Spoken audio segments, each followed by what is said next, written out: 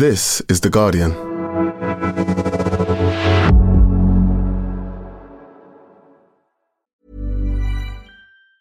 Hey, I'm Ryan Reynolds. Recently, I asked Mint Mobile's legal team if big wireless companies are allowed to raise prices due to inflation. They said yes. And then when I asked if raising prices technically violates those onerous two-year contracts, they said, "What the f*** are you talking about, you insane Hollywood ass?" So to recap, we're cutting the price of Mint Unlimited from $30 a month to just $15 a month. Give it a try at mintmobile.com/switch. $45 up front for 3 months plus taxes and fees. Promo rate for new customers for limited time. Unlimited more than 40 gigabytes per month. Slows full terms at mintmobile.com. Looking for your next great podcast? We live in unprecedented times.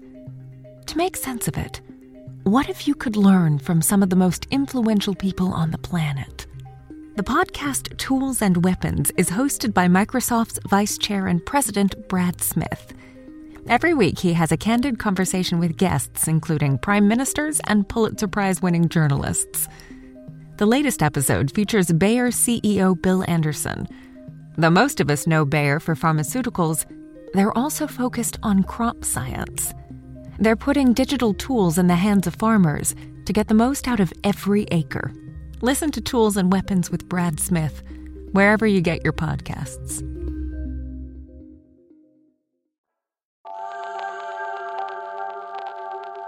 It was a chaotic start. Huge queues formed early, and as the morning wore on, they began to extend further and further down the road under a cold Glasgow sky. Thousands of delegates, all trying to squeeze through security to make it into halls and side rooms. At a separate entrance, world leaders began to arrive. Modi, Merkel, Macron. President Macron, do you trust Boris Johnson? President Macron? The most powerful people from across the globe arriving to deliver speeches, to set the tone for the weeks and tense negotiations ahead. We meet with the eyes of history upon us and the profound questions before us. It's simple. Will we act? Will we do what is necessary? Welcome to COP. Welcome to Glasgow. I'm Madeleine Finlay, and from The Guardian, this is Science Weekly, Day 2 of COP26, the World Leaders Summit.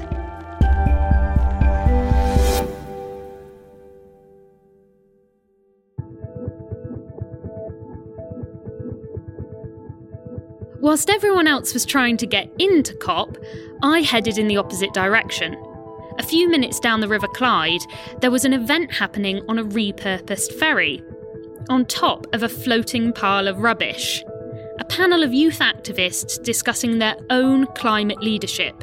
And they had invited a surprising guest. I'm Basil McIntosh. I'm the Minister of State. Basil McIntosh, the Environment Minister for the Bahamas.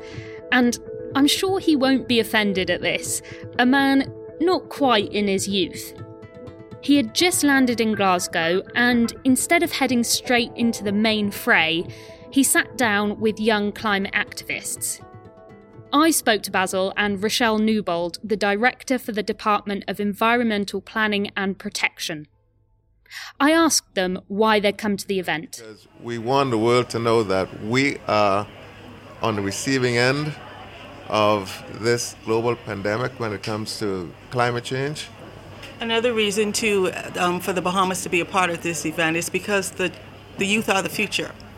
There's no sense fighting for a planet if it's not that we're going to hand it down to the next generation. So it's important for us to understand and to ensure their involvement in the decisions that are made going forward. In 2019, the Bahamas was hit by Hurricane Dorian, which ravaged many areas of the archipelago, destroying lives and livelihoods. At COP, keeping to 1.5 degrees of warming is a central goal. For many of us, this might seem like an abstract number, but for Rochelle and Basil, it means something extremely real. Dorian devastated our country. And here we are still trying to pick up the pieces to recover from that. So can we imagine a continuation of that year after year during our hurricane season? That is just going to obliterate us off of the map. There will be no Bahamas if we can get situations like that under control.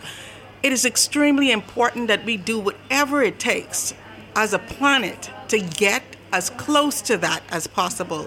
The same business as usual mantra will not work. The Bahamas, with its limited infrastructure, can't simply rebuild each time this happens. We can't put seawalls everywhere. We can't engage in technology that we don't have.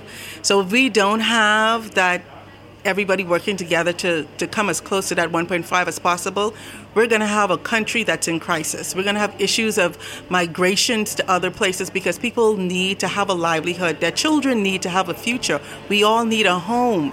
We're going to have somebody else. We're going to be like what's occurring in the Pacific Islands, where they're making negotiations and agreements about how to move countries into other locations. And this is something that does not have to happen, at least not at the rate that it's presently occurring.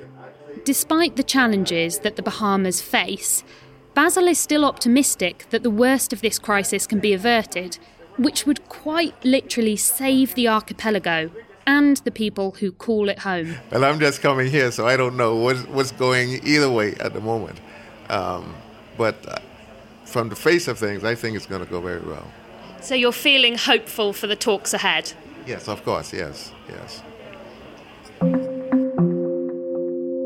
Back at COP, the opening ceremony was beginning. Boris Johnson, despite some ill-placed jokes involving James Bond, who generally comes to the climax of his highly lucrative film strapped to a doomsday device, struck a pretty sombre tone. Humanity has long since run down the clock on climate change. It's 1 minute to midnight on that doomsday clock, and we need to act now.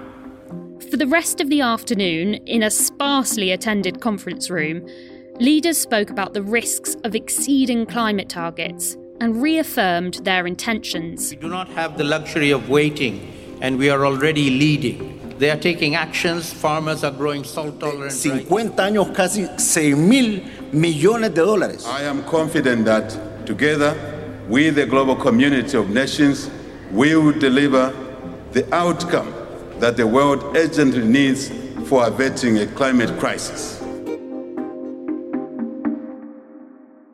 At the end of the day, I caught up with The Guardian's environment correspondent, Fiona Harvey, to discuss what she'd made of the opening of the World Leaders Summit. Fiona, I started my day speaking to the Environment Minister for the Bahamas, Basil McIntosh, who, despite the perils facing his country, was upbeat about what could be achieved in the next 2 weeks. And this didn't really feel like the tone in the opening ceremony with the leaders' speeches. Antonio Guterres, the UN Secretary-General, gave what was a scathing review of the progress so far. And even if the recent pledges were clear and credible, and there are serious questions about some of them, we are still careening towards climate catastrophe. What did you make of it? Well, he was very concerned to point out the peril that we are in, the dangers we face, how close to the brink we are. Failure is not an option. Failure is a death sentence. And it was quite a different tone from the usual opening of a COP, because quite often we're used to people coming to the COP, these world leaders coming to a COP and trying to be uplifting, to give a message of hope and so on.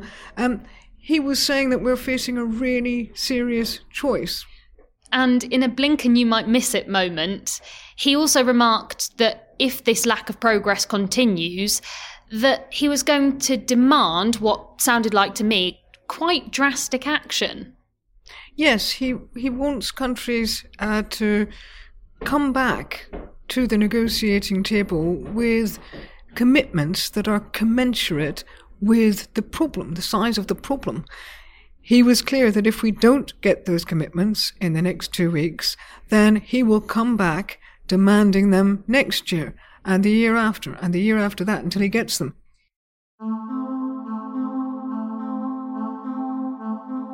But Fiona, some world leaders did make big announcements, and perhaps the most significant was Narendra Modi, the Prime Minister of India, who set a net zero target of 2070. 2070 tak Bharat net zero ka laksh hasil karega. 20 years after the target that Boris Johnson had set out. Well, the 2050 target is an important global target, but it's always been agreed, really, that developed countries need to do more.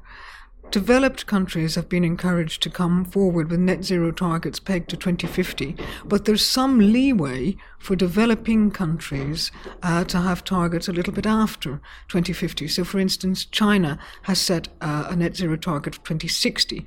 Now, most people would like China to bring that forward, and perhaps at some point China will, but China wants to preserve this kind of distinction between the historically developed and the developing countries. Lots of people think that India could actually reach net zero much sooner. They're just setting the target a bit conservatively. So it's not ideal that India's set a net zero target of 2070, but it's not terrible news either. Were there any other speeches throughout the afternoon that stood out to you? We had Joe Biden. The science is clear. We only have a brief window left before us to raise our ambitions and to meet the task that's rapidly narrowing. And he was keen to draw a contrast with the previous Trump administration, and he talked about what America is doing and really the steps that they are taking. Obviously, the world's second biggest emitter after China. So that was very important. I can also break the news that the United States is back in the High Ambition Coalition. What does that mean? At the Paris summit in 2015, when the negotiations were on over what temperature limit to set, a lot of countries wanted to just set a limit of 2 degrees.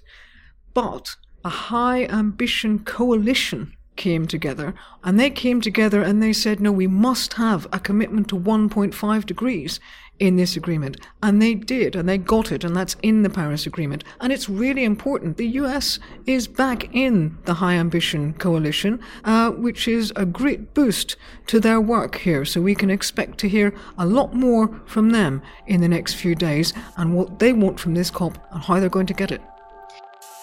Well, I'm glad to have a positive takeaway from the day. Fiona, thank you very much again. Thank you.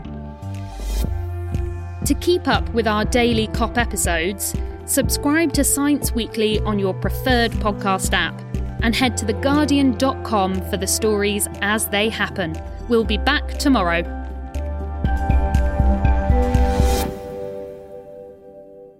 This is The Guardian.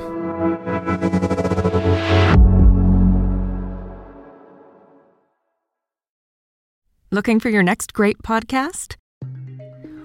We live in unprecedented times. To make sense of it, what if you could learn from some of the most influential people on the planet?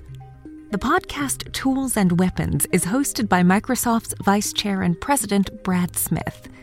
Every week, he has a candid conversation with guests, including prime ministers and Pulitzer Prize-winning journalists. The latest episode features Bayer CEO Bill Anderson. Though most of us know Bayer for pharmaceuticals, they're also focused on crop science. They're putting digital tools in the hands of farmers to get the most out of every acre. Listen to Tools and Weapons with Brad Smith, wherever you get your podcasts.